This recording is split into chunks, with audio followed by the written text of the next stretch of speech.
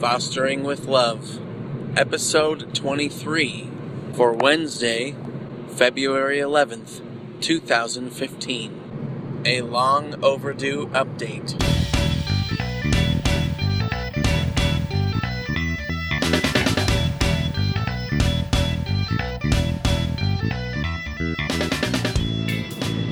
Hey everybody, my name is Dan and I am a foster parent. You can thank Caitlin in Ohio. Thank you, Caitlin, for listening to this podcast for this episode. I really wish I was recording it in my studio under my stairs with my nice microphone, but it's been a little crazy and I just haven't had the time. But I wanted to get something out there and just kind of give you guys an update on how it's been going. I think what I'm going to do is, in the next episode, give you more of an update of everything that's happened since the last episode, 22, and now. But right now, I just kind of have a story about an experience and a little bit of an update. So, as I'm recording this, we have had a little girl as a foster child for a whole year. Today is the anniversary of the day she came into our house, so it's pretty special. She has turned 6 and had a birthday with us since we had her, and it looks like it's possible we will be able to adopt her and that our home will become her forever home. So the story I want to share with you guys is just a little while ago we went to the building where foster children in our city do visits with their parents. And instead, this time, the three of us, my wife and I, and our foster daughter, did a visit with a therapist. And it was to determine if we were a good adoptive home for our foster daughter. And so we drive there, and our foster daughter starts talking about how the last time she was here was when she would come and see her mommy. They are not in the picture anymore. Both of her parents are no longer even living in the same state. So that's moving towards abandonment, and that's a really good thing.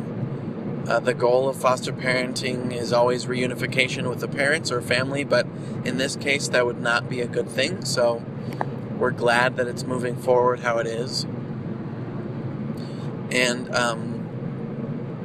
we go into the building and we meet with this really nice lady, and she kind of explains to us, please try just to pretend that I'm not even here and just go about your business as you would at home. And there were a bunch of children's toys in the room, so we just sat down and started playing with our foster daughter. She wanted to play with a bunch of dolls, so my wife and I played kind of house with her and played with dolls for a while, and then we read a book to her, and we did some coloring and drawing, and we played with her for, I believe, about an hour and a half. Meanwhile, there was a nice lady in the corner just typing away on her laptop, taking notes of everything that was going on, and then she said, I would like to talk just to your foster daughter. So we told our foster daughter that that's what we were doing. We were going in the next room, and the lady said, do you want to see your foster parents through the curtain? And she said yes. So she opened the curtain so she could see us through the window, and right away our foster daughter just opened up to this therapist and kind of just told her her story, what life was like when she lived with her parents and how it was bad and scary to her, and now things are good, and now she has lots of different foods to eat and all kinds of stuff, and that her parents would fight and it was scary and bad, and her foster parents don't fight, and she wants to live with us forever. And then after only about 5 minutes, she wanted us to come back into the room, which later we were told was a very good thing, that she finds her security in us and that she is bonded and attached to us and looks to us as parental figures. And when asked what she calls us, our foster daughter said mommy and daddy, which is funny because that's what she tells people, but she almost never actually calls us mommy or daddy. She just calls me Dan and my wife Katie. She's let it slip a few times and then she giggles and kind of gets embarrassed. But I think she's waiting until she's adopted to kind of make that transition, which I really don't blame her. So one other thing that was interesting is kind of out of the blue, our foster daughter started acting up a lot. And finally my wife just kind of sat down and talked with her and asked her what was up, and she said she overheard us talking about the possibility of her having to move away to live with her grandparents. And so she knew that if she was bad, her grandparents would not want her. But if she was bad, we would still love her. And so sad. So she had been acting out and not eating and just refusing to do things. Like, she is such a sweet girl and always quick to do what we ask of her. And she was just all of a sudden, like if she had flipped a switch, super defiant. And so my wife had a talk with her and found out that that has been what was going on, and it was just so sad to hear that. And then it all made sense. And then after that, she was back to her old self, sweet as can be, not defiant, and it was very good to find out what had been causing her attitude to change and her behavior to change so drastically. So that was an interesting thing. So I guess the moral of that story is, just if they're old enough, if your foster child is old enough, just try to sit down and, say, hey, man, what's going on? And, we've noticed these behaviors. We really love you and care about you. We just want to know what's going on and why you're acting like this.